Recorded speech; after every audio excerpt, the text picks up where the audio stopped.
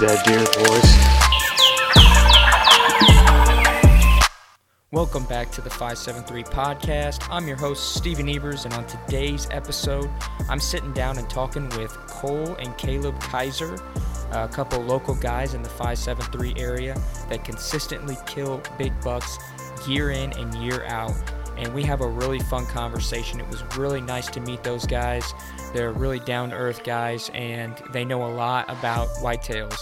And we talk about mobile hunting, getting out of your comfort zone, getting creative, and a just really good conversation, and I think you guys will really enjoy it. But also, we have some really, really cool news coming down the pipeline for the 573. We are partnering with GV Taxidermy, and to get the partnership kicked off, we are going to do a Instagram giveaway for a shoulder mount for your deer. So we're going to be giving away a free shoulder mount for your deer on Instagram. So if you are not following us on Instagram, I would definitely go ahead and head over to at the 573 and you'll find us. And the giveaway should be going on around September 15th, around opening day of Missouri's bow season. Well, guys, I hope that excites you, but this deer season getting close is really exciting me. So let's go ahead and get into the conversation because I know it got me pumped. I hope it gets you guys pumped too. All right, let's do it. All right, we are rolling. We are in the GV Taxidermy shop, officially sponsored by GV Taxidermy. This episode is live with Caleb Kaiser, Cole Kaiser, and Grant Borath.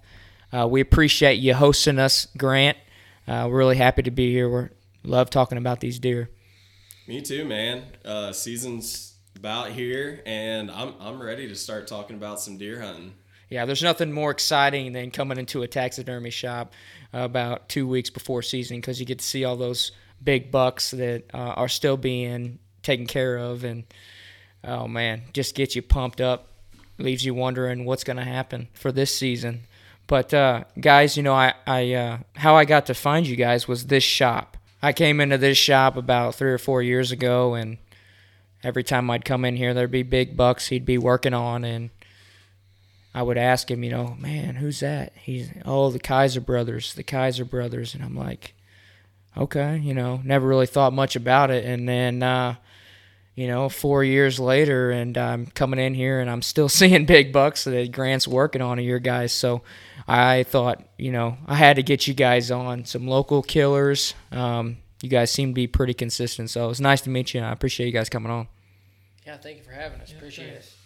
So, guys, I feel like, you know, you guys being from the area, it'd be cool to talk about a little bit about where you're from, who you are, and what got you into hunting. My name's Caleb Kaiser. I pretty much lived in northeast Missouri pretty much my whole life. For a short period of time, I lived up in Iowa for about a year and a half. But, just pretty much been living around here in the area and been growing up hunting with Dad, and that's kind of how I got started hunting. What about you, Cole? My name's Cole Kaiser, and pretty much the same thing as Caleb. We're twins, so where he went, I went, and just kind of followed Dad around and showed us the ropes. Yeah, that's pretty cool, man. And then it's really cool that you guys are twins, so you kind of grew up together, and that's pretty cool. How was it growing up as brothers that, you know, same age, being able to go out in the outdoors? Competitive. Everything. I mean, I'd say a good competitive because, like, you bring out the best in the other one. You don't take shortcuts, you know. And like I was talking earlier about, you know, working like for the common goal, you know, it's not like an individual. It's more of a team effort kind of group thing. So, but yeah. Yeah, that's good. You know, having an extra guy that you can bounce ideas off and work throughout the season. That's pretty neat to have. What would you guys say your styles are of hunting? You know, do you guys hunt differently, or you guys hunt pretty much the same kind of way? I would say that I am a little bit more aggressive in a way than what Cole is, because when I've been mobile hunting for about 3 years now, I started off in Iowa. Granted, didn't know anything about the area. Just took a job right out of college, moved up to Iowa. And I don't know. I kind of had the mentality, just, if you screw up, learn from it, And I don't know. I think that's what I don't know what I'm trying to say. I really want people to understand from this podcast that, like, if you screw up, learn from it, because history will repeat itself. It may not, depending on crops and all that other stuff. But if you learn from those mistakes and apply them similar situations and even other areas you get to hunt, you'll be successful. Yeah, you can't cheat it, I don't think. No. I think every time you fail, it's actually a learning experience. I think you nailed it, really. You were talking about maybe like crop rotation from year in and year out. Yeah, that's a good example of how if you note that in the back of your mind, then years to follow, it's probably going to be similar. Yeah, exactly. Because like a lot of people, it's hard for me to remember stuff that happened last week, but even, a year, 2 years ago, and you're trying to apply certain things, you could have had a drought year, you could have had a wet year, and there's just so many variables. And there's like one thing I really liked when we went to Beardstown, Illinois for one of those mobile road shows. There is no cookie cutter answer for any of this. The only way you're ever going to learn this is boots on the ground, failing, learning, and being successful with it. That's pretty good advice. You are a pretty lucky guy, if I had to say. I know your brother would say the same thing, but from what I understand, it's your wife's birthday today. It is my wife's birthday. And you're doing a hunting podcast. You told me, you said you get September through December. That's Caleb Kaiser time. Yep, that's right. Yep. So if you're out there listening to this, you got to look for a woman that Caleb's got, because I don't know many women that wouldn't be pissed off about being on a podcast on their birthday. She's a one of a kind. I'll say that. Put up with me. But yeah, so I hope she's not listening. No, I think giving her a little shout out, she deserves it, right? Yeah. So I know that your consistency of killing bucks from you guys didn't just come easy, and you talked about those experiences you had. You were telling me a little bit earlier about kind of the work that you put into it. So tell me a little bit about that.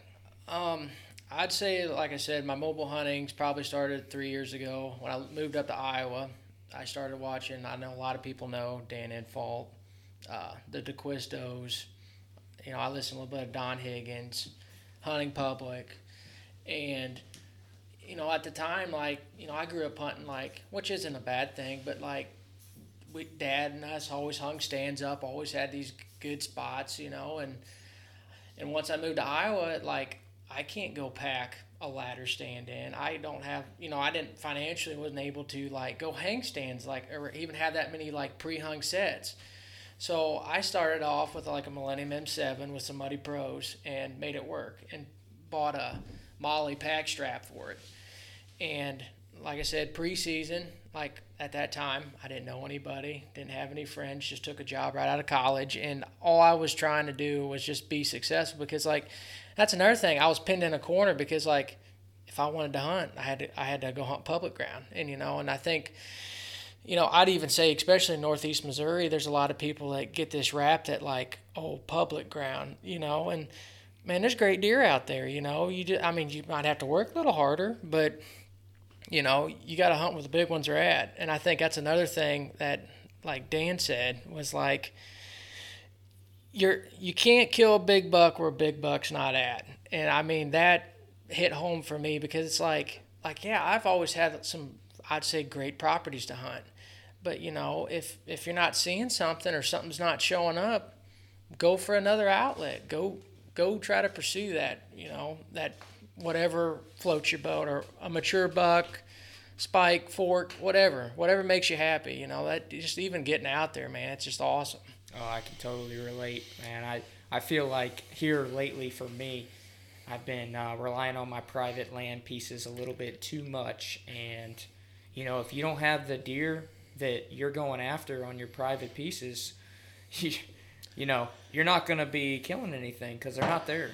Yeah, and don't get me wrong. We all, look for those pinches and funnels and all that kind of stuff. But, go find you a deer that's maybe like you can kill early season on a certain piece of property, and maybe your other piece of private property will even have another deer come in, they always have some deer that come in like, October, mid-October or so, and then they'll hang around there for a little while.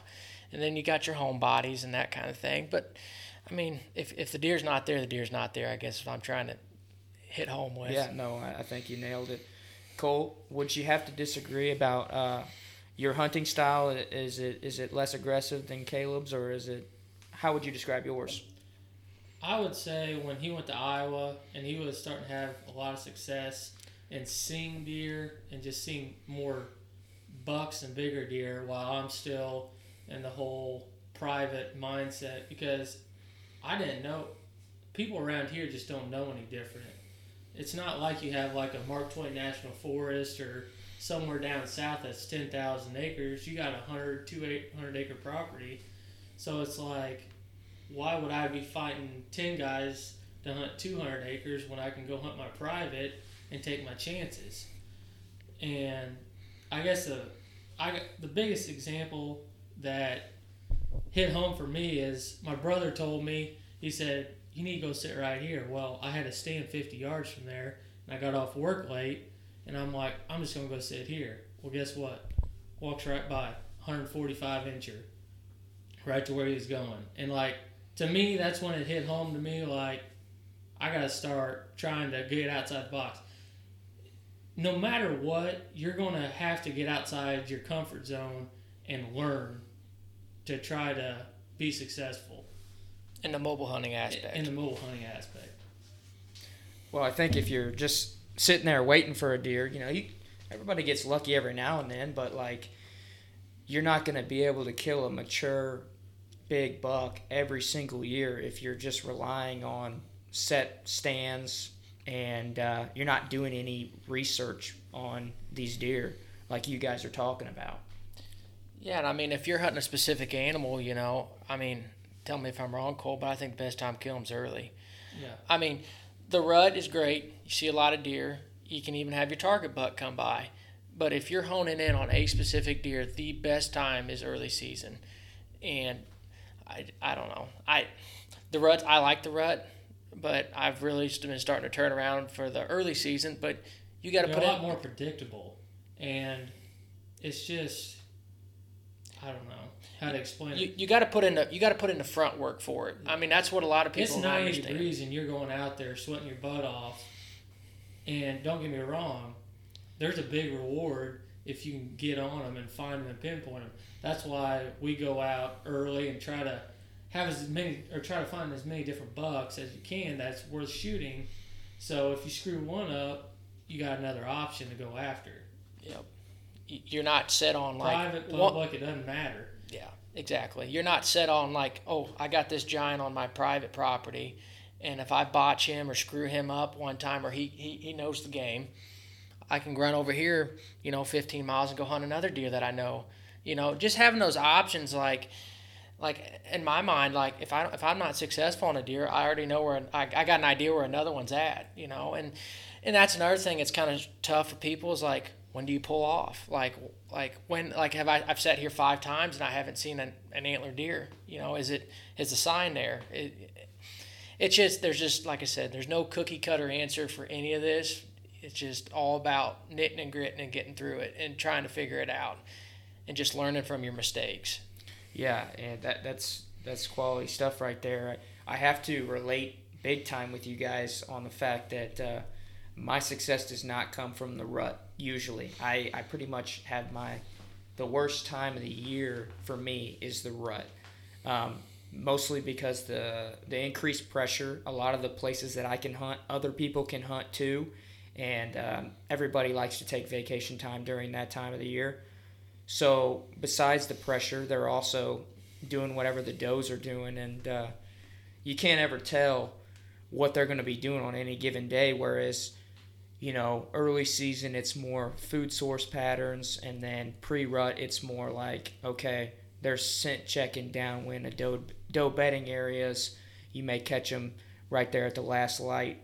That's kind of how I see it anyways. And then you can get those, rare scrapes, which I did last year, on October 6th, where it's able to capitalize on a buck that was using a scrape during daylight. So for me, it's early to right before November that turns me on, and I think it's really a lot more fun because there's not as many people out in the woods. You feel like you got the place to yourself, and just nature is doing what it's doing naturally. So I like that aspect too. And you guys mentioned that you like the early season, and we talked about that. I like the early season too. I know that you guys have had some success in the early season as well. So I don't know. I know that there's a lot of buck stories to be told here. So we'll just start with maybe one of your favorite early season buck stories. Last year was probably our best year early season, I would say. He went in opening. Well, you can go ahead and tell it. Your side, I'll tell mine. I went in. My brother was on call. We knew this deer was in the area, and I told him. I said, "You want me to go in and see if I can find him?" And he's like, "Yeah." I said, "All right." So at the time, I was working with my dad, so I kind of told Dad. I said, "Hey, 3:30, I'm out." And I said, "I don't care if I got to put it in on the back end, but I said, I know there's a good deer in here." And I said, I got to go find him. He's in there right now. Now, remind you, this deer, I jumped him in the summer, right around the beginning of August or so. And, a lot of people are like, "Oh, you jumped that, you bumped him." And I'm like, man, it used to bother me until I started failing and then coming back to some of these areas, and then I'm still seeing mature deer use them. It may not have been the same one, but there's a reason why that deer's using that, So I want to pause you. I know you're telling this story, but you guys had a great little tidbit before the episode, and that was doing a little bit of scouting here in the last couple of weeks. You guys want to talk about that? How you guys came up on a really nice buck? Sunday. Yeah. So this area, it was actually where Cole killed, semi-close to where Cole killed his early season buck last year. And before I went out, I obviously looked at the wind and seen what the wind was doing. And all it is, this is another thing, big bucks live in crazy places. But all it is probably, Cole, 2-acre little patch of woods maybe an acre. Maybe an acre. Maybe an acre. And it's just right in between a field cutout, and they just can't farm it. It's just too steep and just grown up in trees. It sets up at a bowl. So the wind, it sets up, it butts up against cattle pasture right there, and there's obviously big oak trees out there. Well, obviously everybody knows that big deer in general like acorns. Well, I'm like, I want to go check this out and just see if there's even deer bedding there. So we had a southwest wind, and I knew with that kind of wind that he's going to be looking semi-close to the north. And we start walking down, and I got about 30 yards from the fence row, and I seen deer stand up. And I don't want to put a number at him, but he's probably in a 10-pointer, at least in the 140 range. He gets up and just runs off. And that's when I looked at Cole, I said, I knew it. And the way that was set up, and I know if anybody listens to Dan Infalt or the hunting public talk about thermals, in the evenings they drop because it's cooling off. That wind was coming right over the top of him, and when he was sitting in that bowl, he was overlooking that cattle pasture where he can see everything. And on top of that, he's in that bowl, so all them thermals roll right down to him. And guess what? We watched him kick out one of his exit trails. Well, guess what? I can just flat tell you, in my opinion, time will tell. I think if me and Cole went in there and he sat on one side and I sat on the other, we'll get an opportunity at him. Yeah, that's what it takes to do before the season actually starts, and that's why I kind of wanted to segue that. I'll let you get back into the story a little bit. Yeah, and a couple of years ago, I'd really thought oh man, I really screwed up here. I just bumped a real nice buck that I'd probably shoot out of here. And this whole technique came from the DeQuistos, the bump and dump, and once you just hear them talk, and they've shot monster deer, and it just keeps repeating itself. They just keep being successful doing it. in different ways. Sorry to interrupt, but like what's crazy about that is the fact that when I grew up, and I don't know about you guys, but everybody put a big emphasis on don't spook deer, don't spook deer. It's still a big emphasis, but like sometimes you got to go against the grain and try things, and you'll be rewarded in the end.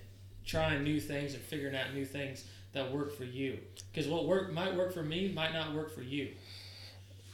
And I think the biggest thing is like, I mean, everybody likes watching people shoot big bucks on TV, but in all honesty, how applicable is that to anybody in this room? Not me. I own 17 acres. I don't know if you guys own any land or not. And I mean, not in a bad way, but like, you know, I'm not saying I don't plant a food plot or something, but like, how many of us can consistently say we can go sit in a blind or something and shoot a mature buck in a food plot? Anybody? I can't. Okay, that's what I'm getting at. Like, so we got to go out and find them. Yes, exactly. Like, I think professional TV, or just TV in general, puts out this image that this is the way it's done. And then, like, you keep watching it and you keep seeing them be successful, but, like, you go out and try to use, like, maybe even their products or something, and you're not having the success. And I think that's what's been, like when I start, YouTube's my best friend, if you guys can't tell, but I can't even hardly watch them anymore because I'm like, this doesn't even apply to me, and I can't even use these like techniques that they're using because I don't even have like, I don't have like a 500-acre farm with 5 acres of standing beans and 4 acres of clover. Like they got like 15 100-acre sanctuary. Yeah. I don't have that. Like I'm hunting cattle pasture. I'm hunting little skinny draws.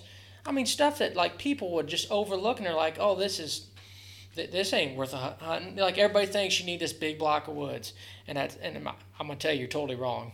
That's probably pretty blunt, but.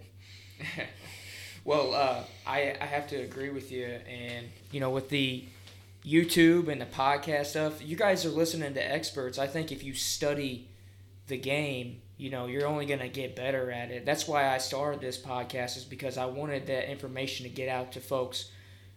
And, you know, I felt like I had a little bit of knowledge behind white-tailed deer. You know, I've been hunting them for quite a few years and been starting to be a lot more consistent. But also, I wanted to get guys that, whether they're local or they're big names, to tell us how they're killing the deer. Because I think you can learn from anybody, you know, whether it's something that you shouldn't do or whether it's something you should do.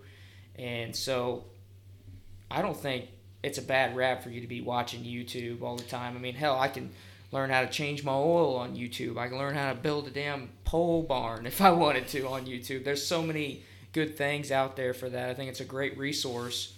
So, you know, if you're taking that stuff away and utilizing it and being successful with it, then, I mean, definitely keep doing it. And also, like, one of my biggest things is, like, there's a lot of people who shoot great deer, but it's like, man, if you're going to make yourself better, like, be a sponge. Like, don't be like, oh, my dad's killed 5 big bucks, you know, over 150 in this one spot. Be a sponge and be adaptable, because, like, you're going to have so many situations that just aren't going to be just, like, plain Jane, like a good old rut hunt, you know, running a doe. Just being a sponge and, like, taking everybody's advice and, like, don't be, like, it's too good not to take somebody's information, even if they don't shoot as many big deer, because like you're going to be able to apply so many things if you just learn from everybody. But yeah, no, I could come up with many examples. You know, I had a guy that I grew up around, and he's just like, yeah, no, I don't hunt until November. Yeah, you know, it's a waste of time. Or those guys that are like, oh, I don't hunt September because it's too hot, sweaty. Which there's so many things that people are missing out on, and for me, I just love to be out there, so I'm finding every excuse to be out there. Exactly. And I just like what you're saying, like people, like if people, like, it's your own choice, you go do what you want, but I'm telling you, from the time that season opens to the time that season closes, I'll be hunting. Yeah, doesn't matter, like, as long go as you find a different state. You can miss so many opportunities. Wait until November. You could have a world-class deer on your property, and you think you're going there and spook it up or whatever. But, like, you got to take advantage of the opportunities given. in my opinion. Exactly. If you know where a deer is like honing in, like if you got it even within 10 acres, if you got him in a small 10-acre piece, tell me one reason why you don't go try to kill that deer. It's not November.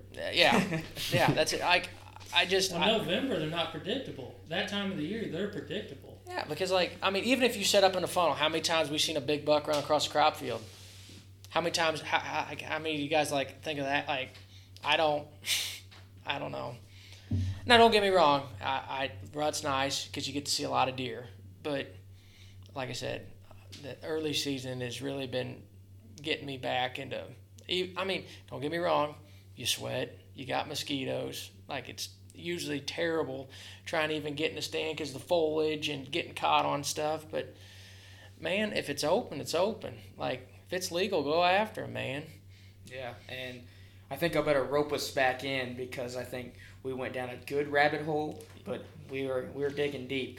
Yeah. So a lot of good information there, but I want to take us back to the early season story you were telling us a little bit. You had just bumped a deer? Yeah, the deer I ended up shooting, I bumped him in early August. Me and Cole were going back in there, and he purchased some cutty links, and we putting those cutty links in there so we didn't have to go because, like I said, this is probably like 120, 150 acre field or parcel, and there's one long draw that runs north-south, one long draw runs east-west, and then on the other side, there's like 40 or 50 yard, I call it like a little spur, like that kicks Just out. like a little knob. Yep. And that's actually where I ended up shooting the buck the year before in the same location. But so I called Cole opening day. I was working with my dad at the time. And I told him, I said, do you want me to go in there and try to find him? Because I shot a buck in there last year, and I'm like, I'll let him go in there and go after this one this year. Well, he was on call, and he couldn't get out so late. Because, like, if he can't get out on call, and he had to come out of the stand right then. And I'm like, he's like, you go in there because you can stay the whole time till dark. Well, first night in, I go in there, shimmy up the same tree I shot. It was more of an observation set than anything. Same exact wind that I killed the first buck in. And what was it, Cole? I think you ended up going hunting, but you went somewhere else. And it was He texted me at 5 o'clock. He said, I seen him. Yeah. And I'm like, it's 90 degrees. He's not. You're pulling my leg. He gets on his binos and takes a picture of him, and I'm like, that's him. He was just bedded out in the middle of a bean field. Yeah. So, and it was right, and here's another thing. It's right next to a blacktop road. Now, from where he was bedded to the blacktop road, I'd say 200, 250 yards roughly. But see, here's the deal. That field, like when you walk it looks flat. And, even if you're standing at the road, it looks flat. But it tapers off right there. That big freaking buck was bedded right on that knob. He was bedded just where the cars couldn't see him, but just where, he could see that whole corner. So was he on the top of the knob, or was he more like on the bottom? 3/4 he was of the way up? I think that field would probably drop maybe 10 to 15 feet on the back third, more towards the wood line. So I guess to answer that, it's almost like a bowl type thing. Yeah, it's hard to explain, but I guess to answer your question, I'd say more like 3/4, if that makes sense, because he wasn't bedded straight on the top. Okay. He was just bedded just off of that. But do you think he could see the road from where he was sitting? No. Nope. Okay. Nope. And so I sat there, and like I said, that spur runs north and south, just like the long draw. Well, I had a southeast wind, so it was blowing towards the northwest. And when that buck stood up, he started walking. Well, he was running that east-west draw. He was running, and he could smell the whole thing, because he's running it, and he can just smell everything in front of him, if that makes any sense. So that wind's coming out of the southeast, and he's coming off this knob, and he's looping around this east-west draw. Well, he can smell everything in front of him. Well, the thing I had going for me is the same situation I had the year before when I shot that 8-pointer. That wind is blowing me right out in the middle of those beans. Well, see, he knows that there's no danger out there because he's been out there all day. Well, he starts working along that edge, and this is where it kind of gets crazy. The deer gets about 70 yards, and I'm at that point I was assuming he was probably going to get to about 40 yards before I had to shoot him, before I couldn't get a shot at him. Well, a foreler comes by, or a ranger or something. He comes by. This deer hunkers down, and I'm not joking with you. This ranger is just on the other side of the draw, is less than 30 yards. That deer hunkers down, and all you can see is his horn sticking up. What's that deer do when that ranger drives by? Sprints straight back out to that knob and bed straight down. And I'm like, that's it. Because at that point in my mind, I'm thinking, okay, this deer is bedding on this knob because more or less he can bed there on any type of wind. Like, what can get to him? The closest you're going to get to him, if you make it in clean, is 80 yards. And I'm like, oh. So the next night, I'm like, okay, he's there. I'm at that point, I'm assuming that he's bedding right there, no matter what the wind is, because he can just pivot around that little knob, I guess we could call it, in that field. And I crawled in. Like I said, told Dad. I think I even left at like 2:30 that day because it was going to be a booger to get in there. And I get in there, sweating terrible, and I crawled up this, I think it was a mulberry tree or something. And I'm telling you, I wasn't, I don't know, 14, 15 feet off the ground, but, you know, kind of. Gnarly looking. Yeah, tree. it's Just like all nasty. bowed out. It's just terrible. But I'm telling you, I crawl up, and I got on the backside of the tree, crawled up it, and I get up there, because I had him pinpointed pretty good because I had the binos, and I was pinpointing him like where he was in the field and stuff like that. I climb up that tree, and I'm not joking with you. I can see this trail that is about a foot wide, and I'm like, I know that's the one he took. So I get up in there, and that day it was something predominantly out of the west that day. So I climb up the tree, and I'm like, it's over. Like, I've just got so much confidence. Because I've never seen a deer just sprint right back to a spot and bed straight down. I'm like, he's good as dead at this point. And I climb up a tree. It's getting dark. Don't pop up. Nothing. I look behind me, and I had doe and twins come behind me. And I'm tossing milkweed here and there. And right at dark, I look up, and that sucker is literally bedding. I shouldn't say he was bedding. He was up within 60 yards where I was the night before. And I'm like, oh my gosh. So now I got my brain's just going nuts, because I'm like, why in the heck would he be over there? So then, over by the spur, I guess you could say, that little patch of spur, and that's from each side of the long one that runs north-south to that little spur is probably 200, 225 yards maybe. It's not, and that's how long that east-west draw is. And remind you, total, this thing's maybe 40 yards wide, both draws.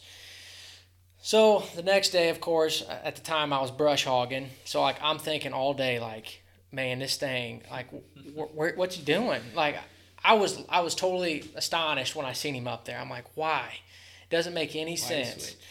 And then I sat there, and I'm like, okay, I'm going to go sit right, just like, because I was afraid where I was sitting the first night that I couldn't make it in there clean if he was bedded close to that little knob. So I'm like, okay, I'm just going to squirt up, and I'm going to be able to shoot both sides of the draw. And that's all I could see. All I could see was about 40 yards. So I go up there, put one stick up, and was about 6 foot off the ground just sitting there, watching both sides. And then I look up, right at dark, here comes the same doe and twins. Now, remind you, this whole time, like everybody thinks I'm seeing deer the whole time, the whole shebang, I only seen a total of 4 deer. The doe and twins, and then that buck. And then, see, that's another thing I've been told Grant sometimes. I've been trying to concentrate on these very overlooked spots that maybe the deer density isn't there, but you got to think you're not fighting those deer either. And that's a whole nother rabbit hole, too. Social pressure. Yes, exactly. So the fourth night, I think it was Friday, and that's when Cole got off call. So you'd been hunting this deer That was 3 days. 3 days in a row. It was Wednesday, It was the Thursday. 18th. No, it was Tuesday, Wednesday, Thursday. Yeah, it would open on a Tuesday. Killed him on the 4th day. Yeah. So, Well, way to spoil it, Cole. yeah. Oh, so here we go. Here's the good stuff. Yeah. So on the 4th day, once again, I'm brush hogging the pastures, and it's killing me. Like, I can't even hardly eat. I'm just thinking about it. I'm like, man, he's here. Like, why can't I get it done, you know? And finally, I had a come to Jesus moment that, like, really hit home for me. I'm like, to me, I always think, and it's not always true in all situations, but I always think that buck's walking with the wind in his face to some extent. And even if you got to get, he might walk parallel for 80 yards, but eventually he's going to be walking with the wind in his face. Is the way I always look at it as. So I tell Cole, I said, this is where I'm pretty sure that you said, what was it? Because I told you, I said, I want to go right here. And Kay said, oh, I'm getting off, or I'm going there. You go on the other side. And we both agree. We did agree. We both agreed that it was like a harder spot to get to, and I had more time, and I was going to go there. But the thing that made me think of it was, okay, the first night I had a southeast wind. This deer was on the west side. So he was working that east-west draw with the wind in his face. Well, guess what? Tuesday, I was sitting there, had some type of predominant west wind, and he was on the east side. So every time right at dark, that deer would be on one side or the other, because right at dark, it didn't matter if he could see, he could smell everything that was in front of him. So then I'm like, okay, had a predominant east wind. Now, granted, when on this setup, there's another little pocket field on the other side of this draw. And I'm like, okay, I'm hunting him here, but I'm going to give up this. Like, if he gets over here, he's going to win me. And that's what people don't understand. You got to take chances sometimes, and like no one want to take chances. And like I said, screwing up, I guess, I don't know. It bothers me, but it don't bother me. But back to that story, I crawl up in the stand, and I told Cole, I said, I didn't see anything, and he's like, all right, I'm coming in. So I see him get up. I'm telling you right now, I've never had so much confidence that me or my brother was going to shoot that deer. And Cole said, hey, there's a deer. He's seen a deer get up. He couldn't tell exactly what it was or anything like that. It was a couple hundred yards away. Yeah. Like I said, see a silhouette.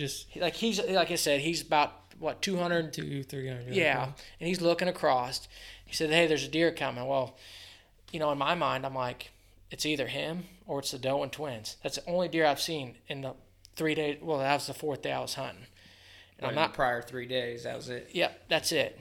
And I sat there, and I'm not joking with you, 5 o'clock here, he strolls right through. 2 hours before dark. Shot him at 15, 16 yards, took 5 big hops, tipped over dead. And then I'm like, I of course, me, ever since I shot that great big one in gun season, I just start hooping and hollering because it's a running joke. But I start hooping and hollering. I hear, yeah. It's like 5:30. And I'm like, what in the world's he doing? And I'm trying to call him, nothing. He finally answers, I got him. And I'm like, dude, it's 5:30. Like, it was way early. Yeah, and going back to that, like, where I shot that deer, and I know I might have already said this, to where I jumped him in the summer to where I shot that deer was under 75 yards. Exactly. Wow. And do you think that was the buck that you saw, or the deer that you saw? That ended up being the across one he the shot? field. Where we're hunting at, I would say yes. Just because you're either seeing that deer or you're seeing nothing usually. Okay. And that's another thing that people don't realize. Like, deer, there don't have to be a bunch of deer there to be a big buck. See, some people get the mindset that they got to see deer. And sometimes you just got to be focused in, like, and accept that I'm not going to see any deer, but I'm going to see the deer I want to shoot. Yeah, no, that makes a lot of sense. I have a friend who I take hunting a lot with me, and, after the hunt, he'd be like, well, at least we saw a bunch of deer, and I'm just like, yeah, I like seeing deer too. I like seeing nature, but when I have a goal in mind, I only want to see one deer. And that's the deer that I want to shoot. So that's a perfect example of that. And then I think it was really good of you to kind of take a look at that deer the first night you saw him and try to make a game plan on how you're going to change it. Because most folks would have been like, all right, I saw that buck. I'm going to the same spot the next night. And they'd just sit there and they'd watch that buck night in and night out. And eventually that buck's going to pick up that you're there. You're watching him, you're hunting him, and you ain't never going to see him again. I think the biggest thing that I've been picking up from him since he's been this whole mobile hunt thing is the little things. Like, every time we see something or something, it's just like he's always quizzing me. So now I'm starting to get the mindset of kind of like what he's thinking, and he's telling me too much because at the end of the day, at some point, I'm going to be thinking the same thing he's going to be thinking. But that's also a good thing, too, at the same time. Exactly.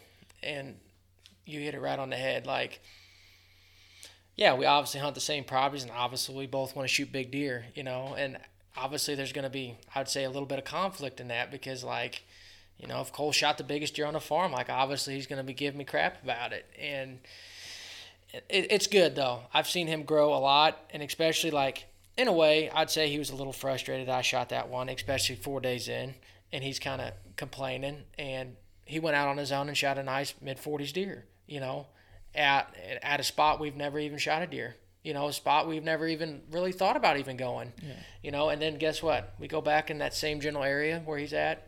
We jump that nice deer, and I'm sitting right in that bowl within 75 yards of there. Well, hold on now, because maybe I want to get to that story. What that buck that you shot in early season? What was he? You know, how do you, I don't know if you scored him or not, or how many points he was, but tell us about the buck. The biggest thing, he was a mainframe 10 the first year, and I'd say he was probably around 150 or so. And then the next year, all he did was pick up a deep split G2, so he was just a mainframe 11's all he was. And I think he was like... Gained some mass. Yeah, 163 or something, low 60s. So you act like that's like a small Just deer a or something. 160. Oh, just a 160. like, and I don't want it to come off like that. I just... One thing I even told Grant, like, some people, like, live to, like, kill one big deer a year, and I'm like, what's next? Like, there's more out there. Like, people are always like, we're in Missouri, you know, you don't get to kill that many, there's not that many big deer around and all this. I'm like, just look for them, man. Like, you put in the footwork and work your tail off, I promise you'll find big deer. And one thing that I've really been trying to do and been telling him, like, I always look at maps. I've been getting better at, like, looking at maps, assessing it, and, like, say one area is 20 miles away, but it has a similar, like, setup. I go in those same areas, and I'm seeing the same results. And I'm not saying it's huge deer by no means, but they're bucks. When you start finding these little areas or these little pockets that are showing the same results as other places, and you can apply that to even properties you may access, public ground or anything like that, you're going to be successful. Just... I guess going for it in a way. Yeah, learning what to look for. Exactly. Because killing a deer is not always the successful part. It could be just learning something to help you 5 years down the road to put the puzzle together to kill that buck 5 years down the road. But success might be spooking him and understanding, the strategy or the situation to help you down the road. Get back in there. Because he might be there next time. I will just flat tell you, my most learning curve or most I've ever learned in a year was the year I never killed a thing. Never, I mean, I killed some does or something, but I never killed a mature buck that year. And that's what people don't, like, everybody grades this, like, success on, like, what you got on your wall, you know, and it's not that. It's, I don't know. I learned so much when I lived in Iowa because I had no other option. And then, like, the thing I think that's really helped me a lot is I grew up hunting here. I kind of know what some of these deer are doing, but we always had those permanent sets. And kind of like what you were going to, like, I seen this great buck out of the stand. He was 150 yards away. I'm going to go back and sit in that stand. No, man. I ever since I got to this mobile thing, well, I have had some buddies say, like, I've seen this deer hit this scrape 2 days in a row. And they're like, oh, I'm just gonna sit back and watch him. And I'm just like, man, make a move, like push the envelope. Yeah, exactly, push the envelope. I'm telling you, if you spook him, go find another one. If you see a buck hit the same spot on the same wind, I don't care where you're at, you can make a move on him. You can make a move. Maybe on the ground, which some people don't like that answer either, but make it happen, man. Yeah. He's there. 2 weeks down the road, he may not be there. If you know a deer's in the area, go after him. That's why I keep telling Cole, like, yeah, we might have like a 200-incher somewhere one day. And if you booger him, learn. History will repeat itself. A buck will take another buck's place at some point, a mature buck, because he's not there for no reason. Yep. Yeah, so I feel like I have similar situations talking to you guys. I mean, I'm not killing 160s every year by any means, but I will say that, you know, I had a very similar year, Caleb, to you, as in I struggled all year long and I did not kill a buck.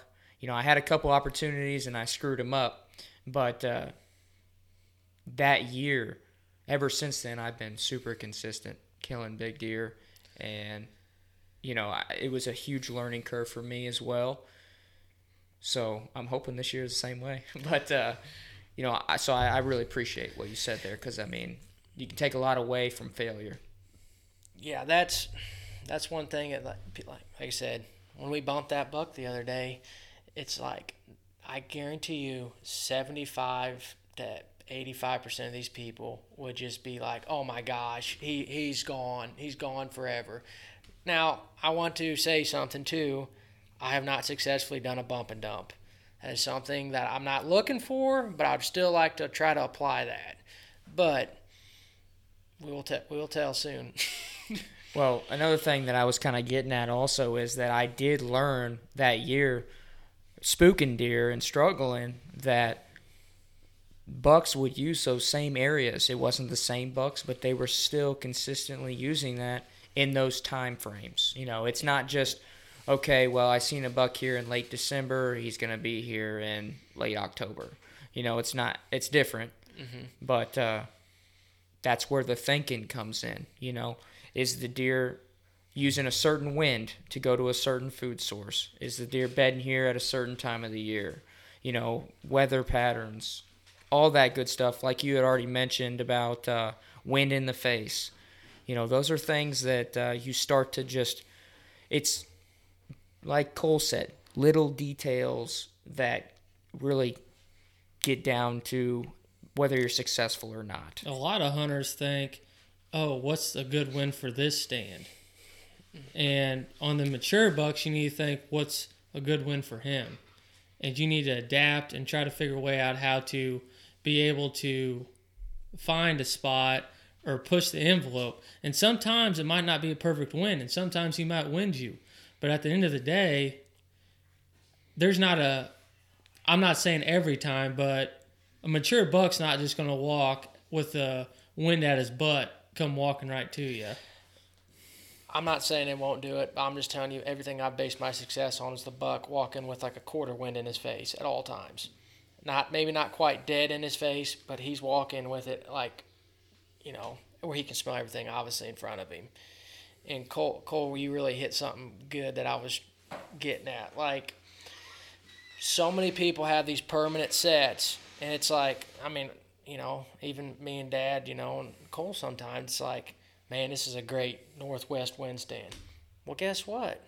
All we see is does. He's not going to be there on a northwest wind. Yeah, okay, and here's another rabbit hole. We won't go too far down. Oh, no, but take us down. So, say a guy gets a big picture of a big buck. When I started this mobile hunting, when I lived in Iowa, I started tracking wind and everything on my trail cameras and why they were there.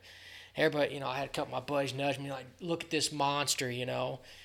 And I kind of been a smart butt, but I'm like, hey, man. I said, what kind of wind was it?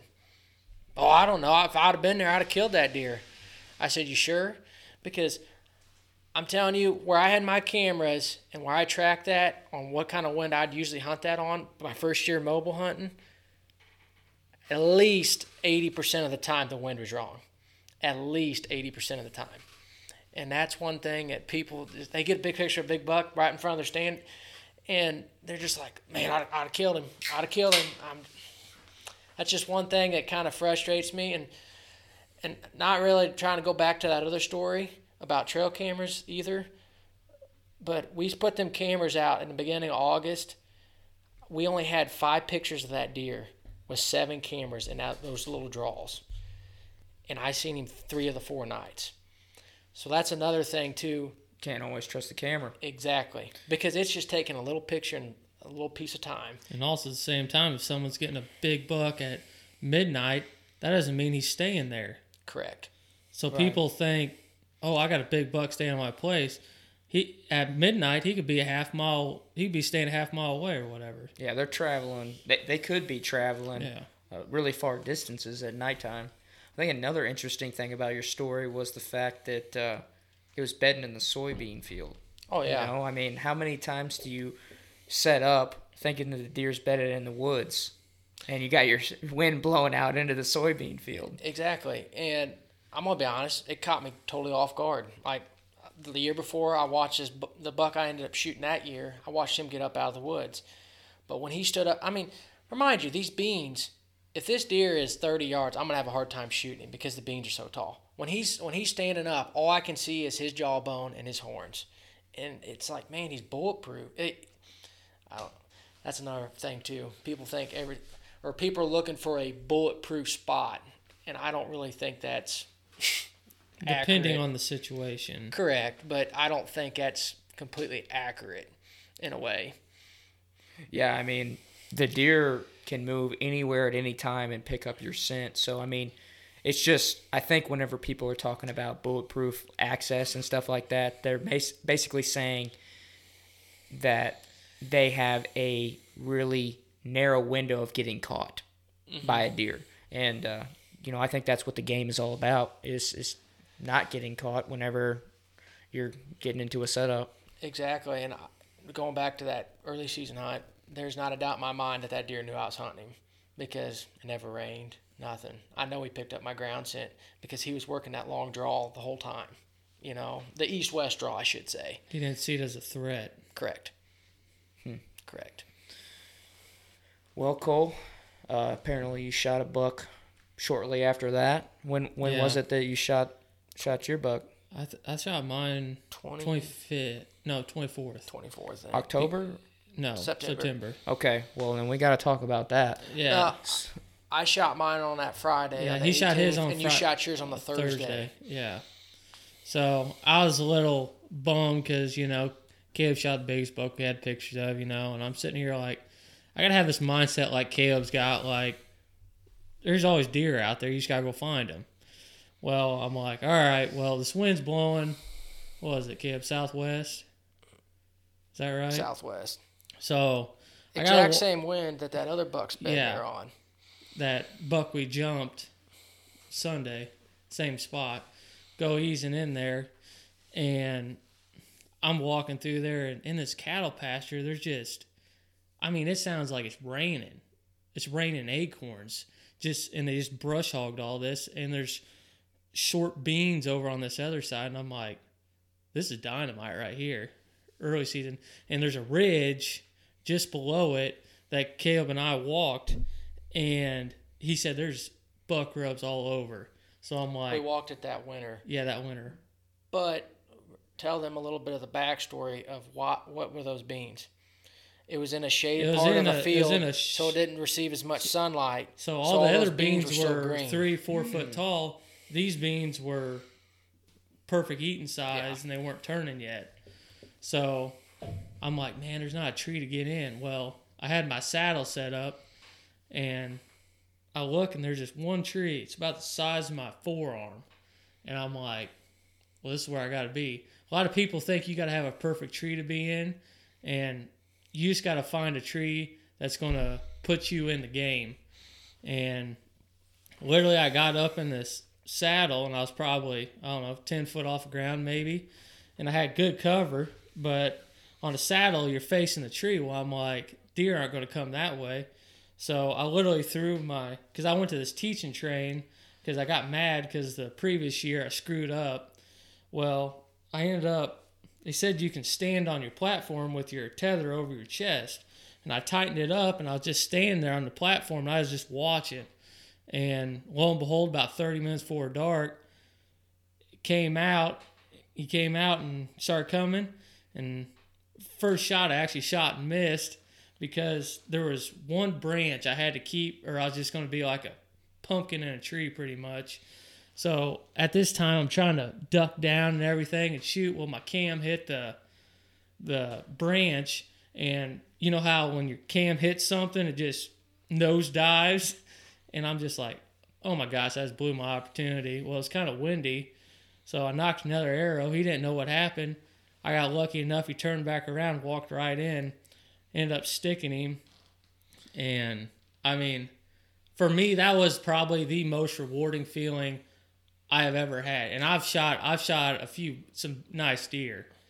And Now, remind you, we didn't have any pictures of that deer. But also another funny note that goes with that story, where'd that buck run?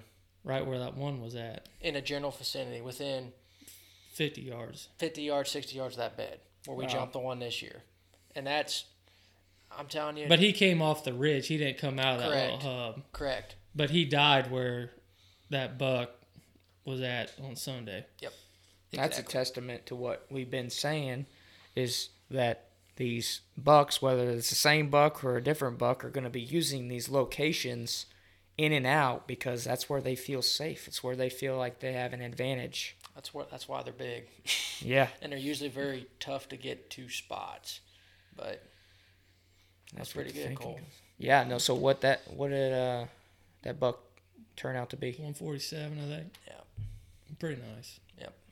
Heck yeah, that sounds like a damn good September. Yep. First 9 days, that was probably the best we ever had. Yeah. I'd say that quick. Yeah, but it's only been 2 years. Yeah, I mean, you guys Yeah. are. It sounds like. I mean, I know you guys have been consistently killing deer, and it's probably been different time frames. But it Yeah. sounds like you guys are starting to find a new method, Yeah. and I'm curious to see how it goes for you this year. Yeah, I'm telling you, I mean, some people have their own opinions about people, but the hunting public, Dan and Fault, I'll preach it. Even the Questos, a lot of the same thoughts. If you're hungry and you want to work, that's the route to go. Absolutely, and so just curious, who's the bigger buck killer out of you two? Early, it was me, but past couple of years, been him. So you kind of even out a little bit, huh? There's always a little bit of luck. Yeah. Oh yeah, that definitely plays a part in this game. It's just sometimes you got to create your own luck. Exactly. I mean, with like a lot of this mobile hunting and scouting off season and everything, I think you can stack your deck, but there's always you always need a little bit of luck to go your way for it to work. But yeah, Well, guys, I think people can take a lot away from this episode, and I think we could talk about a lot of your stories, and I'm probably gonna have you guys on again because there's a lot to be said from you guys, and I know you guys got a lot of big buck stories, and for me, this podcast is probably gonna air just before the season opener here in Missouri, so it's gonna get a lot of people excited about deer season. And I love hearing deer stories because you can learn from them and because they just get you pumped up, exactly. So any last words from you guys that you want to share before we get off? Let's explain that story in Iowa we had before we quit, because that's a prime example of taking a tough one and then not quitting. Yeah. Okay, we'll try to make this real quick. No. So Take your time. I think we went up the 24th and 25th of October, Cold Drew a tag, and obviously I tracked over 125 miles for the season open when I lived up there, and then I hunted a whole season, and the only thing I ever found was locked up bucks. I did stick a buck and was unable to find him, but I knew the area was pretty good, and I found this one piece later, and Cole's begging me to go. It was right before I was getting ready to leave for Idaho the next week to go for a mule deer hunt. And Cole's begging me, come on. And I'm like, man, I said, I want to stay home with my wife, before I'm pretty much gone I was going to more or less be home for 4 days and be gone for like 2 weeks. And I said, okay, I'll come up. Well, of course, first day we go up there, and he ended up shooting a doe that morning. But the piece he's talking about, it's an oxbow. And we had a northeast wind that evening, and I told him, I said, when I hunted this, I know the does bed down in here. I think I counted 17 one night go bed in this little oxbow. And now remind you, this piece is this whole oxbow is maybe 5-6 acres tops. It's just huge deer density in there. We climb up in the tree, and I told Cole, I said, man, I've never seen deer walk this.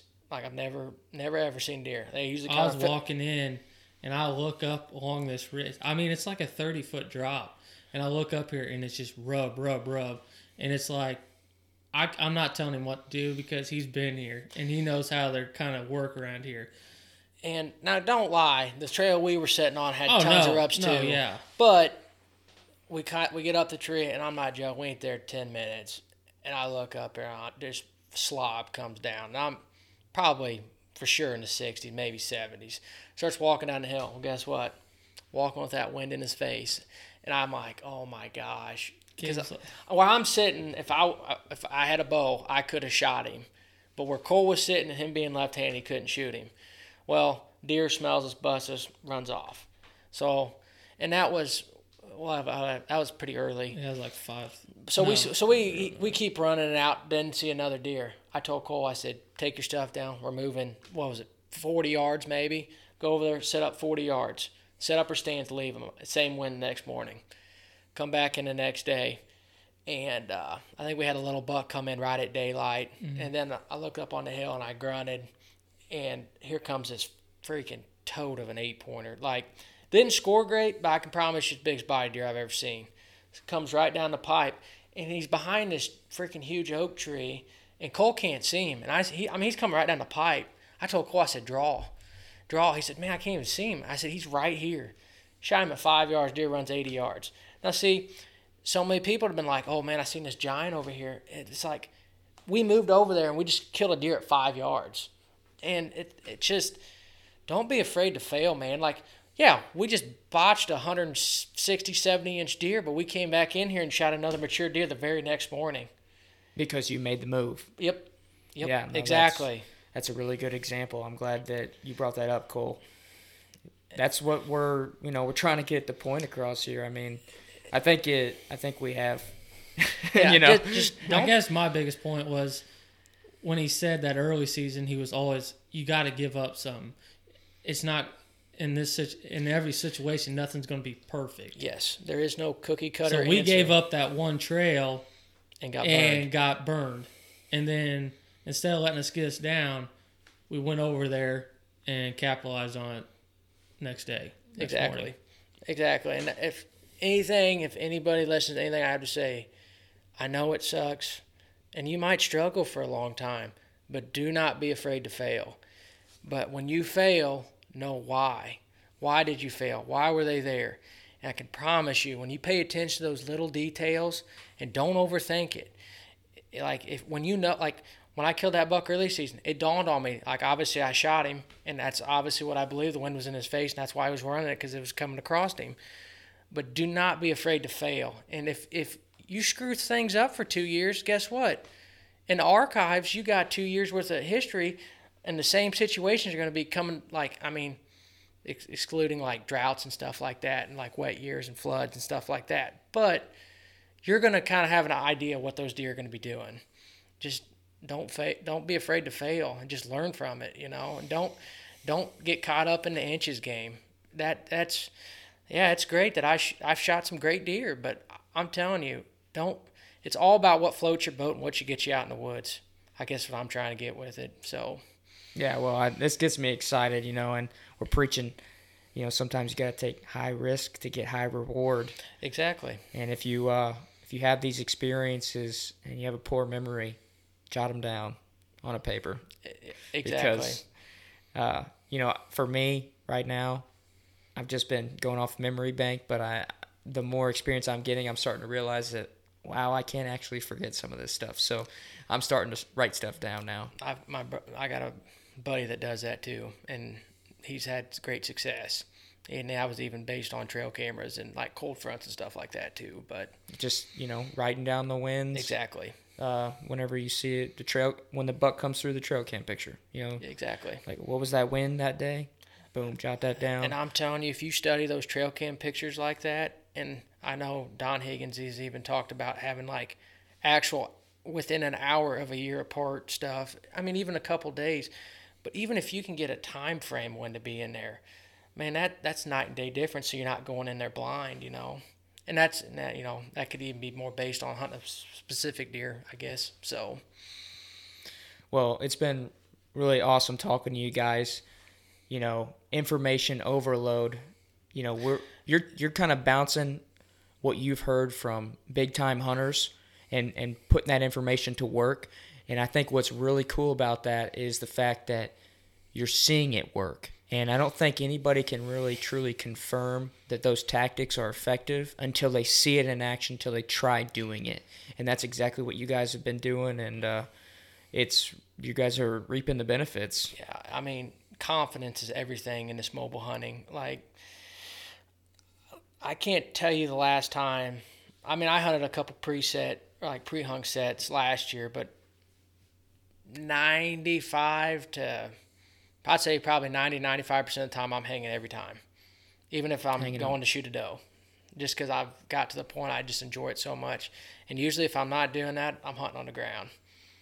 I mean, excluding rifle season, that's a little different, but yeah, that's a whole other bag of worms there. But I think where this strategy plays in is, you could do it in gun season too, but I think for bow hunters, getting in close, that's what this information is mostly leaning towards. Correct. Because I gained all my confidence last year.